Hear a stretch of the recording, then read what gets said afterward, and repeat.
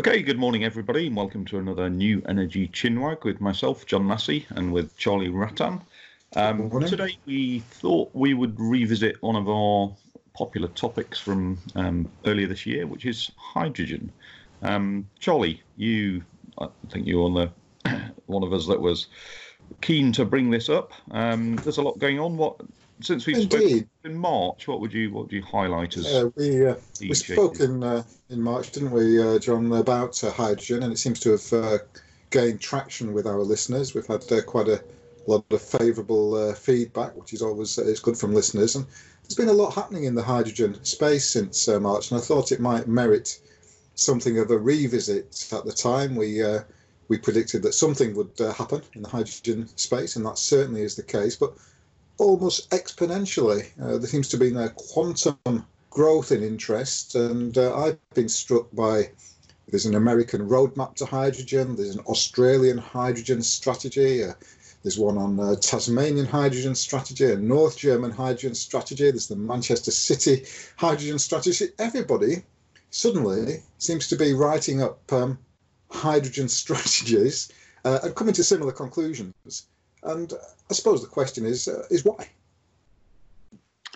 Yeah, and the other question is how useful is a strategy compared to deployment? That would be my thing, I guess. I agree. I mean, I've got a folder full of hydrogen strategies and white papers and roadmaps and all that kind of stuff. I guess my main issue with hydrogen, I guess the answer to why, there are lots of big interests. There are lots of big sectors who are very keen to push hydrogen, not least, I would say, the oil and gas sector. Also, some of the existing gas networks who are concerned about, for example, electrification and gas replacement, and so the assets that they've got, stranded assets, that kind of thing. So there's various reasons why. Also, from a policy point of view, if you look at the UK decarbonisation net zero target, it was very clear in the parliamentary committee report into that that to decarbonise some of the tricky sectors like heat, particularly in the UK, it was going to be hard to do that without hydrogen. But there's also lots of other things happening competitively, and so I guess the challenge I see certainly, and one thing that you're starting to see more of is actually turning sort of written strategy documents into things on the ground. So in that sense, I guess trends I've seen since the start of the year, I would say from the one sector which hydrogen proponents were very keen on, which was cars, light transport. I'd say I've seen that one diminish actually. Most of the big manufacturers now have very clear strategies around battery cars, but very few have any announcements or any roadmap in terms of hydrogen. And even some of the companies like Honda, for example, who were some of the last bastions in terms of hydrogen cars, they announced recently that their hydrogen car program really is on hold because they just don't see at the moment there's a market for it. But they've got new models going on battery side. Now, in some ways, I don't see that as a sort of terrible thing. I think it's hydrogen. What hydrogen's starting to do now over the year is starting to look at where it can and can't compete. I think there are some areas where it just doesn't make sense, certainly in the short term, to try and compete, and battery cars would be one of those. But then there are other areas where I've seen activity, and you're seeing real pilot projects and deployments and investments around things like steel making, for example, some of the industrial uses, where it makes a lot more sense. If you're gonna grow hydrogen, I think one of the things that comes out of some of these strategy documents is that trying to immediately be a massive hydrogen economy and do everything is actually a bit counterproductive. What you need to grow hubs, you need to kind of have local hydrogen strategies, you need to do things that may look on a small scale in the kind of global picture, but actually are easier and quicker to deploy and can actually get things built. Because it's only by getting things built you can start to reduce costs, and it's only by reducing costs that some of these other applications and market segments will become viable in the long run. Yes, a great deal of analysis in there. Like you, I've got a bulging folder.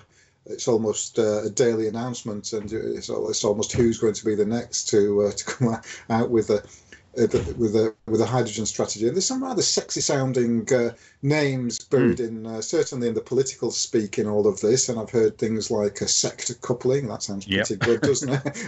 Whatever sector coupling might be. I also wonder whether it might be, and a phrase of my own here, something of a missing link. And I wonder whether it could be a missing link between the oil and gas, of which I was immersed in for many years, to renewables, which I've been immersed for even more years. So it almost seems like there's a vector between the old oil and gas companies that have got shareholders, that have got assets. They don't want them to become stranded. They don't want to upset the investors. They don't want to upset the people that have stuck with them for 100 years and more.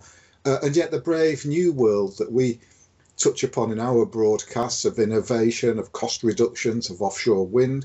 Offshore wind has brought things like clustering. That's perhaps where it emerged from, with places like Humberside. And more recently, I was in Barrow-in-Furness a week or so ago, and even a relatively untutored, if you would call them that, there was an SME gathering and a potential supply chain gathering, and the questions were all about things like hydrogen. Unthinkable, perhaps even 12 months ago, that even companies operating in perhaps not the most central part of the UK, quite a remote part of the UK, and they were well aware that hydrogen and offshore wind in particular were a good synergy. So I suspect that perhaps it's because we've talked in the past. I think the technical phrase that we used about hydrogen was that it's been around for yonks, and yet all of a sudden people seem to be latching onto it again. We mentioned this in our podcast earlier this year, but it might be worth just refreshing people's memory that hydrogen is not new. Yeah, and I was looked up just the other day, actually. I mean, that the term hydrogen economy was coined back in 1970, I think it was, and people were talking about it then because there was oil crisis about to happen, and then it kind of disappeared again. So, and that's one of the challenges, is to get away from it just being a kind of a great concept and lots of kind of big picture stuff to actually some real activity on the ground. What drove down the costs of PV and what's been driving down the cost of batteries and driving down the cost of other bits and pieces has been deployment. It's been building scale, churning these things out of factories on a repeatable modular fashion, and then this classic term learning curve. You've started to see a little bit of that with electrolyzers. The electrolyzer market is growing quite quickly, and certainly the forecasts over the next few years are for it to grow quickly again. But so what's key, I think, is to get those things out, to get that growth going, and as the costs come down, then that opens up more opportunities. In any case, I think one of the barriers, and I guess why I come back to this, I think why, as you say, strategies are focused on things like clustering, and hubs is another word that you hear quite a lot. One of the big barriers to hydrogen is just the infrastructure, the distribution side of it. So if you break down hydrogen, I guess, into three elements, you've got production, you've got then moving it from where you produce it to where you need it, and then you've got the end use side of things, end use equipment, appliances, whatever they may be. If you can take out that middle one, if you can produce hydrogen where it's actually being used, or close to where it's being used, then that's a massive, it removes a massive market entry barrier to getting these things deployed. So I think that's why the focus on clustering and hubs makes a lot of sense.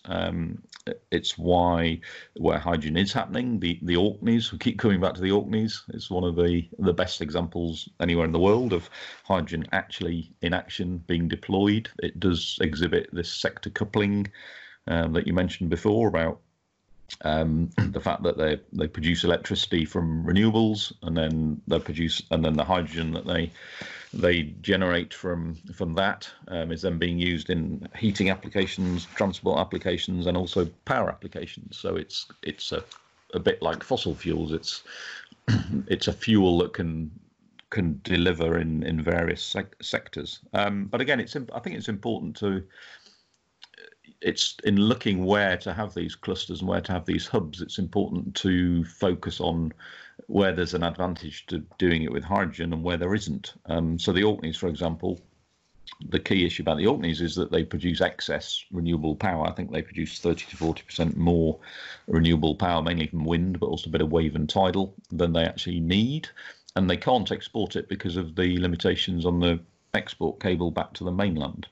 So there the issue is, well, do you invest a load of money in an export cable back to the mainland to increase capacity, or do you use that excess electricity you've got to generate hydrogen and then create a little a self-contained localized hydrogen economy on the island, which is what they've done. So that makes a lot of sense. Whereas again, I think trying to do this on a massive scale and build huge new pipelines or distribution transport supply chains to move hydrogen about, in the long run, maybe that will happen, but in the short run, that's a much harder barrier. So yeah, I think that's why. Same with Australia, they were talking about hubs, they were talking about remote locations.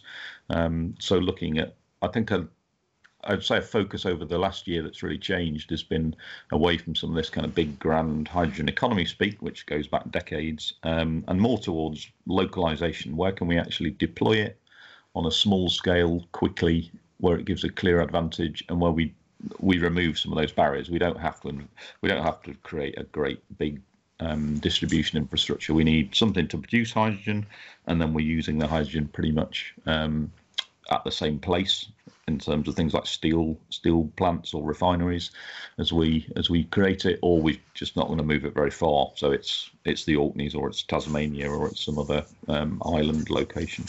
Indeed, there seems to be quite a good timing element to this as well. We know that the gas grid, there's a thing called RIIO-2, which is a 5-yearly review of the gas grid, indicates that the gas grid is actually going to be whittled down a little bit from where it is now. I think there are 4 main distribution elements. There are 4 main injections into the UK grid in Scotland and Wales and the Northwest and at East Anglia.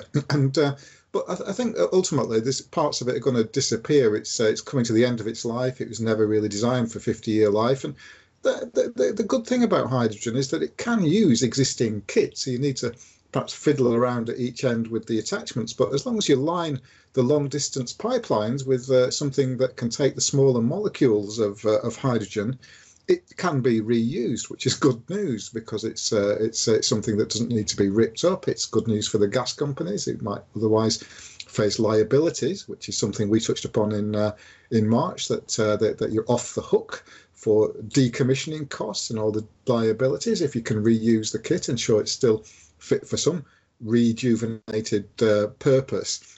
And that's good news commercially. The idea of hubs perhaps also ties into that. There was talk in Leeds at one time. It seems to have gone a little bit quiet, but perhaps you can identify an area, perhaps one that hasn't got a long future for the methane hub, and then perhaps some of that can be trialled. And I think in March we said that it's been done bit by bit. You don't need to have a hydrogen economy from scratch. What you can do is inject 20% into the pipelines, which can certainly take an element of hydrogen quite comfortably. I think they could even take more. I think the problem is retrofitting appliances is the issue, not that the pipeline or the network couldn't take it. And you could even start thinking, well, shouldn't we be future-proofing now appliances and give people a run in? I think since we spoke in March, I think methane is being phased out on new developments within 5 years. So very few people are going to start wanting traditional gas boilers as that time starts ticking. It does seem to have all party support. I suppose something that you've just touched on there as well that's particularly important is that offshore wind has been something of a spectacular success story. I was at Barrow 2 weeks ago, and they said, well, the UK is no longer talking about trebling the generation of offshore wind within a decade. The most conservative element has it quadrupling now. And that is absolutely eye-watering as an aspiration to get to from 10 years where we are now, to quadruple from around about 10 gigs operational offshore to 40 gigs. Now, we know that the grid, we've talked about the grid in a separate podcast, can't always facilitate that. So that leaves the constraints that you also mentioned.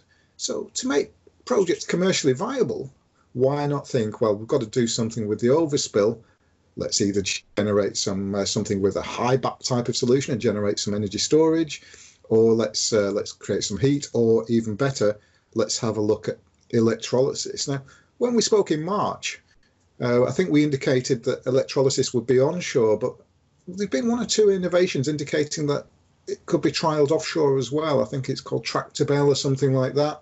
It's the first one I've seen raising its head above the parapet. So I'm sure there will be more. So it's a case of now, within the Crown estate, they've got around 4. They made it quite clear when I was in London that they are open to a hydrogen, a kind of a hybrid, if you like, a project containing a hydrogen element, and they would give a few nice generous rent rebates if that such a scheme was to come forward.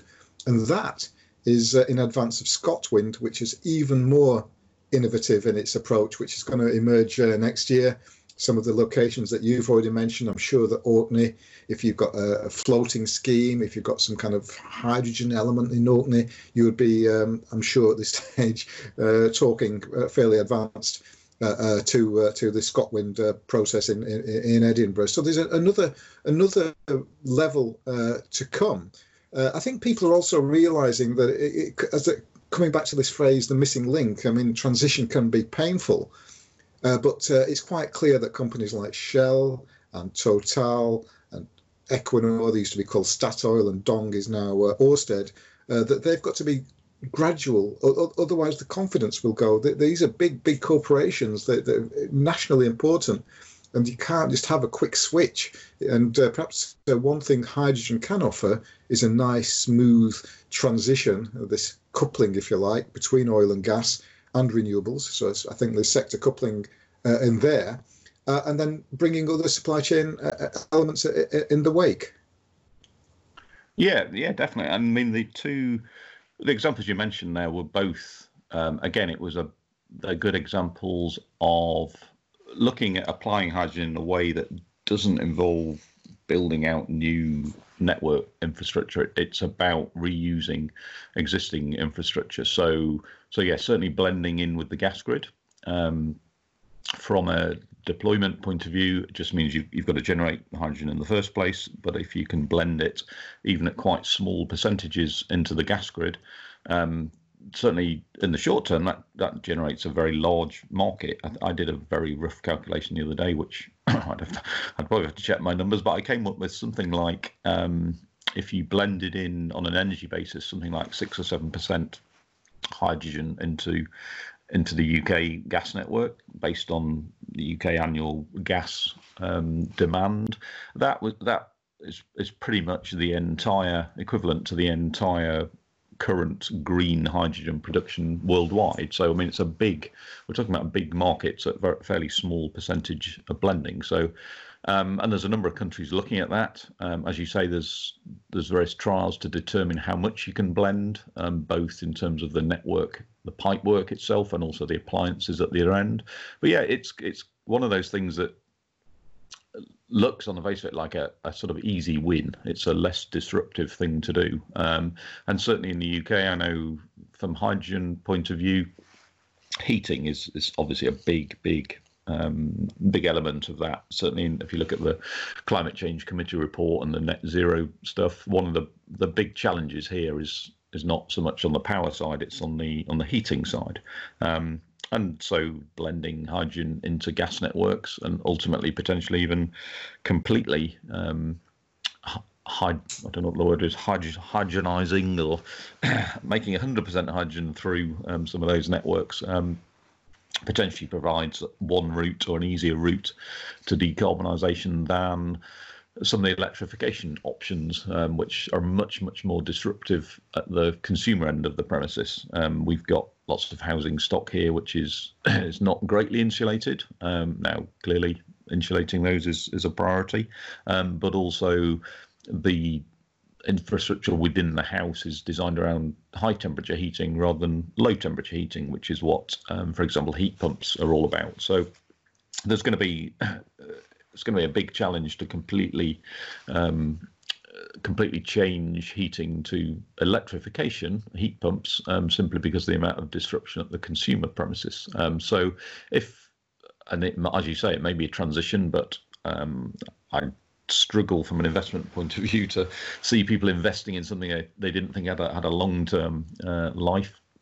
But certainly an easier way to do that potentially is to blend hydrogen in originally. It creates scale. It gets some of these electrolyzers and potentially some of the, if you like, the blue hydrogen with carbon capture and storage. It gets some of those facilities built at a big enough scale that they can drive costs down. That you can then come up with other applications that start to make business sense. And yeah, I mean, my understanding with the offshore wind coupling as well is that one of the rationale there is that if you generate hydrogen offshore, you can use existing pipelines to get it back onto shore, and there's potentially a cost saving relative to the cost of doing the long export cables, undersea electrical cables. Yeah, so to intuit, but just especially attractive perhaps if you've got offshore assets that need to think about decommissioning, and you're on the hook for this, and you find that you've got hundreds of miles of pipelines already in situ that could perhaps be repurposed, which would perhaps be good news for some of the big players. A lot of stuff in there, John. I did pick up the importance of gas. Perhaps is worth reiterating, in that I think it's that for every unit of electricity in the UK, there are 3 of gas used. So that's how big a scale this opportunity could be. I suppose by transition, I suppose what I meant, not this much the infrastructure, which I think most people seem to think is doable, but actually the transitioning will be at the other end on the generation of hydrogen, if that's the right word, on the production of hydrogen, in that it could start as brown or blue, as they call it for some strange reason, and then gradually get greener and greener as just like the electricity grid has got greener as wind has come onto the system over the last 20 years. Then hydrogen itself could get more and more injected, and the hydrogen production would be green rather than brown. So in that way, the transition, the infrastructure wouldn't necessarily kind of transition, but what goes in, what's injected into the grid, or the new gas grid.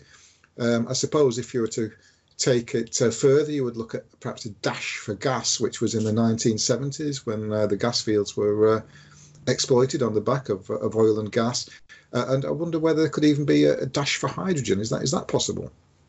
Yeah, I mean, as you say, I think it's kind of trying to separate some of the fundamental market need and preference from there's certainly an element of industry push. As you say, the companies that tend to be pushing hydrogen most strongly are companies who have assets that they could utilize, and in fact, if they don't utilize them, they could end up stranded. So that's, as you say, it's the Shells and the BPs and the Totals and the Statoil, the Ørsteds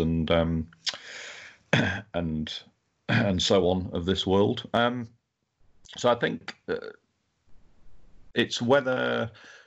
So certainly there are companies that kind of have a vested interest, I would say, in it, which doesn't necessarily mean it's going to happen. But on the other hand, they also have the size and the scale to integrate some of these things. And also, certainly in the North Sea is kind of interesting. There was a meeting recently, German and UK government meeting, where they were kind of looking at possibilities for the North Sea as a hydrogen and offshore wind hub.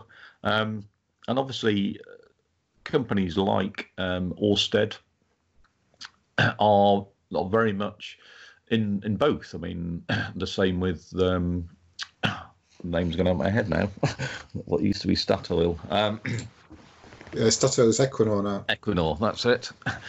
Went blank for a moment. But they're the same. I mean, they are. We know a lot about them here because of their investments in offshore wind, but they are still not so much Ørsted, but certainly Equinor still have investments and activities in gas and oil. So as you say, it's kind of balancing. They have feet in both camps. Certainly Shell and the BP and the like are not suddenly.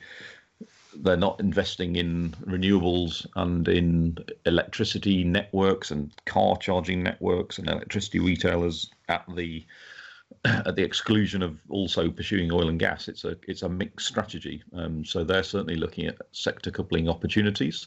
And the North Sea, you can imagine situations where you have both green hydrogen and blue hydrogen. So you could have hydrogen produced by electrolysis, but equally you could have hydrogen produced from gas reforming with carbon capture and storage, all happening in the North Sea. In the North Sea, ironically, what you could see is oil and gas companies, as oil fields and oil and gas fields start to deplete and reach end of life, they could, having taken carbon out of them and shoved it into the atmosphere, ironically, if carbon capture and storage starts to take off either or is required from a policy point of view for the production of blue hydrogen, for example, ironically, you could see the same companies that have been pumping carbon out of the ground for decades, making a business case now for pumping carbon back into the ground.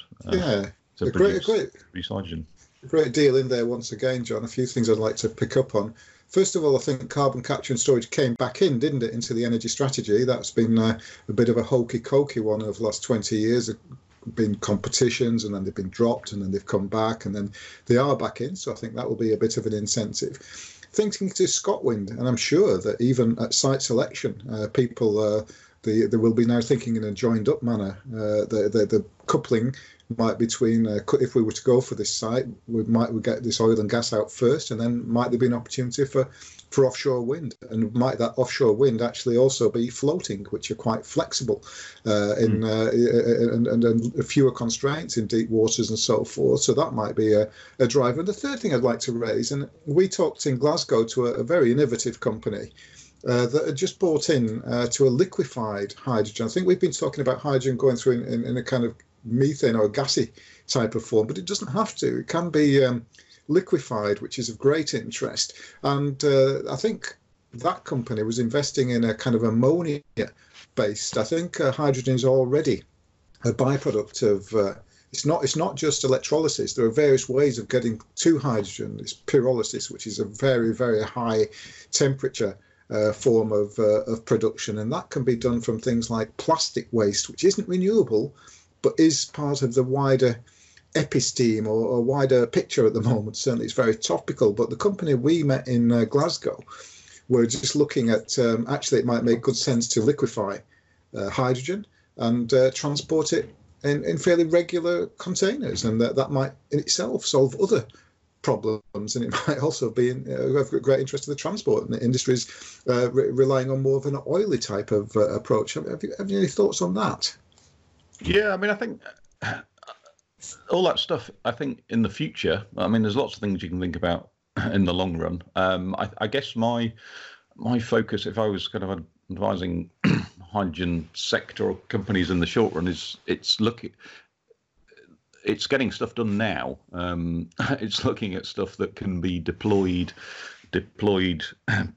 quickly, fewer barriers to entry, more obvious business cases, getting them done now, because a lot of the strategy stuff, a lot of that long-term stuff relies on hydrogen being cheap, being produced more cheaply, and having end-use applications that require that it can compete with other things. It doesn't exist in a vacuum. There are plenty of other technologies out there looking to do the same kind of things. And so I guess, and that means rolling out production. Now, I mean, the vast majority of production, 99% or something, is still natural gas and coal producing hydrogen, and the two big uses of it are in oil refining and in ammonia production for fertilizer. So, I mean, there are some clear, from a decarbonisation point of view, that's two big markets that already exist, two big industrial uses, where if you could swap out your grey or whatever colour you want to call it, the fossil fuel hydrogen, with green hydrogen, electrolyzer hydrogen. You've already got very big markets for hydrogen usage at oil refineries. You can have electrolyzers on site, so you've not got any of these issues about transporting it about, and the same with ammonia production. So, and you're seeing activities there. Shell, they've got one of the biggest electrolyzer projects, I think, still announced in the world, which I think is due to come online in the next year or two, which is at one of their oil refineries in Germany. So there are some it's kind of things like that, I think, which are kind of quick wins. And also, I guess, having come from the renewable side, with things like carbon capture, my only concern there is how much can you really drive the cost down. It's fundamentally, each project is going to be pretty much a kind of big scale, customized project, whereas electrolyzers strike me as more like batteries, PV modules, whatever. As the market grows, you can churn them off a production line at much lower cost. I mean, you can build them in a modular fashion, and so it's much easier to see the costs of that coming down, which in some ways is good, because if you're producing hydrogen through electrolyzers, it's from renewable power. You can say it's proper clean hydrogen, as opposed to producing natural gas and then having to stuff the carbon somewhere else. Now, it's not to say that both won't happen, but certainly in the short run, I would say I've seen more. Some of the stuff on electrolysis just seems more immediate term. It requires less kind of big scale disruptive thinking, and I think some of the more exciting projects are actually these industrial projects. Steelworks as well. There's been a few with Steelworks announced recently where they're using hydrogen instead of coking coal.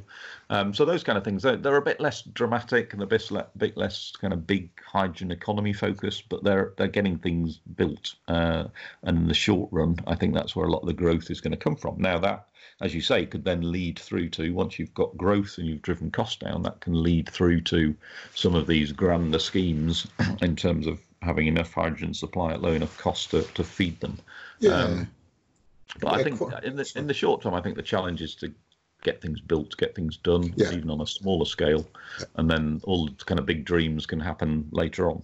Yeah, I know that one of the Manchester universities, I think it was the MMU, was saying that they were going to hydrogenize the whole estate, and I think they came to the conclusion that although that was laudable, it wasn't cheap. I think it came in at 4 times the cost of methane.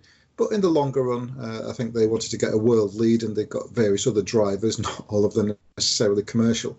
And that was underpinned with Manchester at the time. A year ago, it came out with these world-beating initiatives, but it was going to be carbon neutral, I think, 7 or 8 years before the rest of the UK. 2038 was mentioned. I'm not quite sure what's happened in the intervening year. That pace seems to have, although it was astounding at the time, others have trumped it. I think both Edinburgh and Glasgow said if we're going to do it by 2030, we've already heard about the quadrupling of offshore wind generation within a decade, an eye-watering pace. The struggle there is, can the industry keep up? It's such an ambitious, and this is the most conservative one is literally from the Conservative Party, and even they're coming up with 40 gigawatts by 2030, and then there's a promise of a bit more jam tomorrow, even after that. So these remarkable ambitions are out there. We've seen that scale obviously does reduce cost. It's all right, very well to have niche projects, but if you've got something scalable and then you start getting projects in, I'm looking at this HyNet deployment here in the northwest that's gone a little bit quiet, and then Manchester is going to be doing something possibly. So it's going to be, I suppose, a first mover. You mentioned the Shell one in Germany, the Australia, the signs of activity as well, and people in Japan watching what's happening in Australia as well. Can it go out, and could it become an export market, which is always of interest to commercially minded people in bays, for example. So I suppose the acid test, even though there's been a lot of talk in the last 6 or 7 months since our initial analysis in March, is that it is a lot of talk still. Yes, still a lot of people who can write strategies till the cows come home, but people are going to start having to deliver this. When's that going to happen? Or is it already happening under our noses? Yeah, well, I think, as I say, in some of those, what you might regard as niche examples, but I think are pretty big markets compared to where hydrogen is now. So steel refineries, that kind of stuff, you're seeing things actually happen.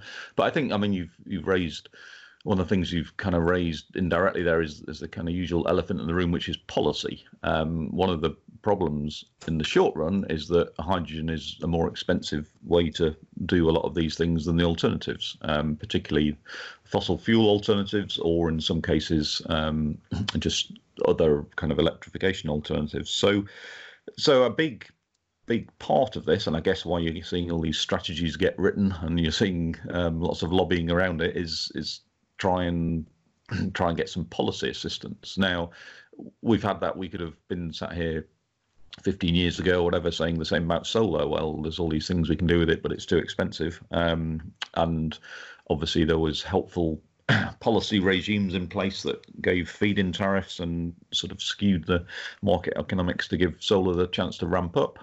It ramped up, the costs came down very rapidly, and now policymakers don't really have to worry about subsidising solar. There might be other supports around kind of grid access and market operations and so on that we could argue are kind of indirect subsidy, but in terms of handing out chunks of taxpayers' money because the technology is too expensive, that's gone. And so you could argue that hydrogen deserves the same. Now, I guess the question then is, well, which bits of hydrogen deserve the same? Should policymakers only focus on proper, if you like, green hydrogen? Should they be putting subsidies the way of oil companies to do carbon capture and storage? Should you subsidise shoving carbon into the ground that you've just drilled out a few weeks ago?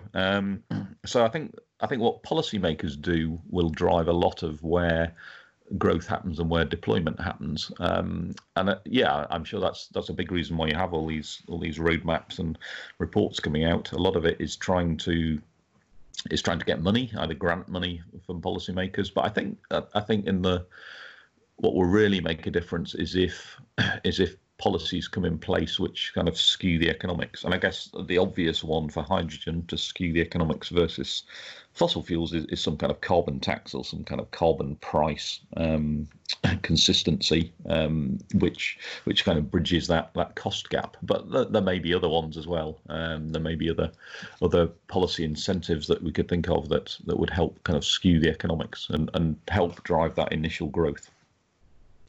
Yeah, okay. So if we were to take a bit of a summary, I think in our March podcast, we were a bit sceptical about some of the noise, if you like, surrounding hydrogen. I suppose that scepticism remains. In our podcast on Wave and Tidal, we indicated that actually masterly inactivity and just waiting can actually sometimes work, because we could have been on the hook for perhaps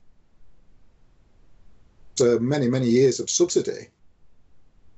Deployment of kit that it's been superseded, and we talked about these Wave and Tidal projects and long burn projects, and if you support them through their entirety, it could be I think that the subsidy was more than Hinkley, and you could be paying this for generations, when actually 5 years down the line something like a battery or indeed hydrogen comes along that is actually a better long-term solution. So ironically, despite some perhaps squealing within the industry, this idea of constant review and just give a few in a bit at a time is actually quite prudent. So we're 7 or 8 months on. Obviously, we've revisited hydrogen largely as a result of listeners. Really, they want us. The demand is clearly out there for more on hydrogen.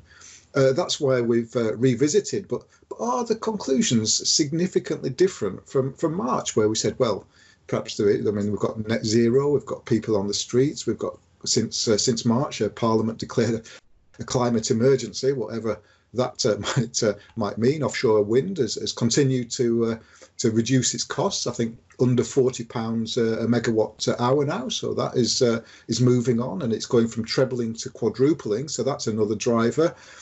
So clean air seems to be an issue that perhaps was less so earlier in the year. Is there anything else that's driving hydrogen? It seems to be going global. It's gone almost quantum in 7 or 8 months, which is everybody seems to be looking at this at the same time, which isn't always the case for energy.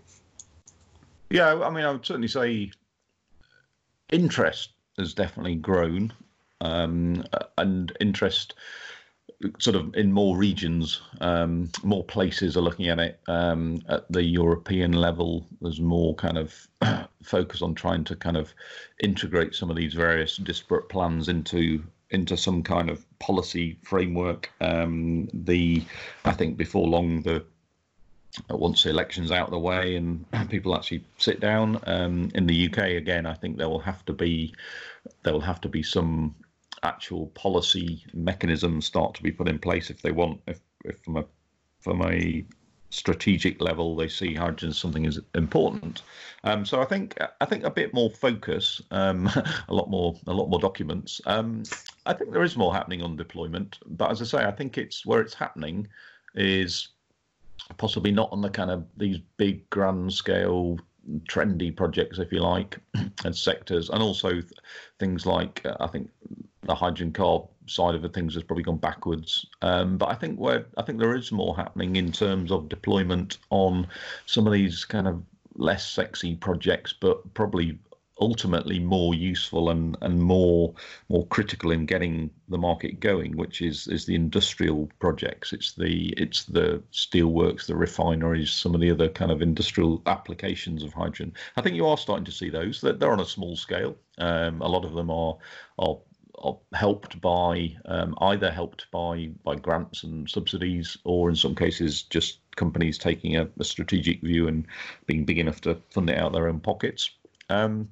So I think I would say there's incremental progress in certain segments. I think what we'll see, as always happens, you have a massive hype for these things. That hype will die down. So some of these very big grand schemes, I think, will just disappear. And what we'll end up with is some progress and some smaller schemes. And some more focused applications which will actually start to happen and actually start to drive deployment, grow the market, reduce the costs and so on. And then some of the grander schemes will get revisited later on. But I think I think people in the industry are starting to realise that they can't just keep producing strategies forever. Something has got to be done because it doesn't exist in a vacuum. I mean, the longer hydrogen isn't deployed, the more other competitors and other solutions in the market will take those market opportunities. So I think there's a realization that action is going to have to speak louder than words over the next year or two. Yeah, from a UK perspective, we have signed up to Paris. We have signed up, I think Mrs May signed us up to some quite ambitious net zero targets. Is it 2048 for the UK, and Scotland in advance of that? And the clock is ticking. A year has gone since Manchester announced even more ambitious targets, and the cynical part of me says, well, what exactly has happened in that year other than perhaps endless new strategies? I mean, there seems to be quite a good market in writing strategies, but I think we're both looking forward now to seeing practical, pragmatic schemes. They don't have to be earth-shatteringly exciting, but they do have to be consistent with that direction of travel and something in the ground that people can see. Does it work? Does it deliver? Has it met the financial targets, and is it replicable, and is it scalable? And those are the kind of things that industry will look at, and if it works, of course, it's pragmatic, it will go further down that route. Yeah, definitely. I mean, you mentioned the financial side. I mean, from an investor's point of view, it's not really something I would say from a big commercial investment perspective. It's on the horizon at the moment. There's not really there just aren't really good investable business cases. Only I suspect. Only I suspect if the alternatives are even more scary, if you are on the hook for a whole heap of then you might concentrate the mind somewhat, and perhaps that's not a bad driver. It's still commercial. It's just not purely commercial, if you like. So, I mean, again, to grow from an investment point of view, it needs clear kind of policy direction. As you say, it needs things on the ground that people can look at and say, yep, that works. It's reliable. It's operated for this many years. The life of the electrolyzer is this much. The efficiency is this much. So yeah, you need deployment doesn't just drive down costs of equipment, it also drives down costs of financing, because it lowers risk, because it provides more information and more data and more security in what people are investing in. So yeah, that's another good point to make, is that if you want to actually ultimately, if you want private money, commercial money, if you like, however you want to term it, to come into this and not just rely on government money or your own pockets, then yeah, again, that's another good reason to get things built, get things operating. And one perhaps slightly incongruous point from me, perhaps a final point, is before I went into the Manchester Innovation Hub, they've got a hydrogen fuel cell facility there. And before I went in, I thought I'd just check on Wikipedia, what the latest on hydrogen was. And I was rather startled, and I did share it with the audience, that actually I've just checked Wiki, and it says that hydrogen was responsible for the Hindenburg disaster, which I don't think is widely regarded as such in the industry, but it's still out there. And if there's something you don't want to be associated with as an industry, it's something as perhaps as dramatic and unfortunate as that disaster. So if the industry is serious about wanting to de-risk, it might want to ensure that the public's satisfied it's safe, and even start to think, well, who wrote this wiki thing? Is it true? And perhaps challenge it or replace it, even if and you can have all these strategies, but if that is the thing that most people will look at, is right in your face, it might be something that the industry itself wants as a bit of a, you don't need teams of expensively assembled consultants to go in and at least challenge what's out there in the public domain. Yeah, and again, the best way to challenge it is to get kit out there and operate it safely and operate it reliably. Industry can write as many things as it wants, but nothing is going to persuade people better than experience. I did see the 50-year anniversary of the moon landings, and quite interesting that all that was done on hydrogen. So this is, like you say, it's been a long time out there. 50 years ago, they landed vehicles on the moon and rockets on the moon using hydrogen. It came again in the 70s, and here we are. But it does seem as though it's got added. Certainly, there's certainly added amplification of the voices of hydrogen. Whether that transmits itself into schemes on the ground, I suppose we shall see. Is there anything else, John, that we should cover on hydrogen at this stage? Perhaps it's worth another refresh a few months down the line, and see whether this has transmitted itself into the action that we both seem to be anticipating and waiting for, and then people can look at it and see where it's beyond demonstrator, it works or not, and see what happens. I'm sure it'll be worth a regular refresh, and I'm sure if we visit it again in the spring, we'll have a bit more to talk about. There'll be some more projects we can maybe focus in on some specific examples a bit more. But yeah, I mean, I'm certainly not a skeptic. I'm confident that it will happen. I'm a skeptic compared to many people as to how quickly it will happen and how vast it's going to become very quickly. I think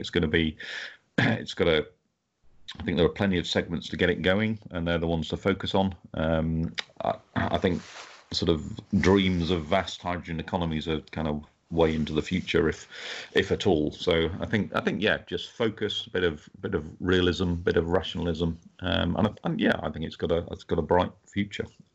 Yeah, I think we both concur with that. Obviously, listeners, we welcome your feedback. You have driven this revisiting of hydrogen, so thank you for coming back to us with requests for more, which is always good. And we're always open if you'd like us to discuss any theme that's energy related, and particularly we tend to specialise, I suppose, on innovation and renewables, hydrogen, obviously. But if there are themes that you'd like us to cover, please let us know.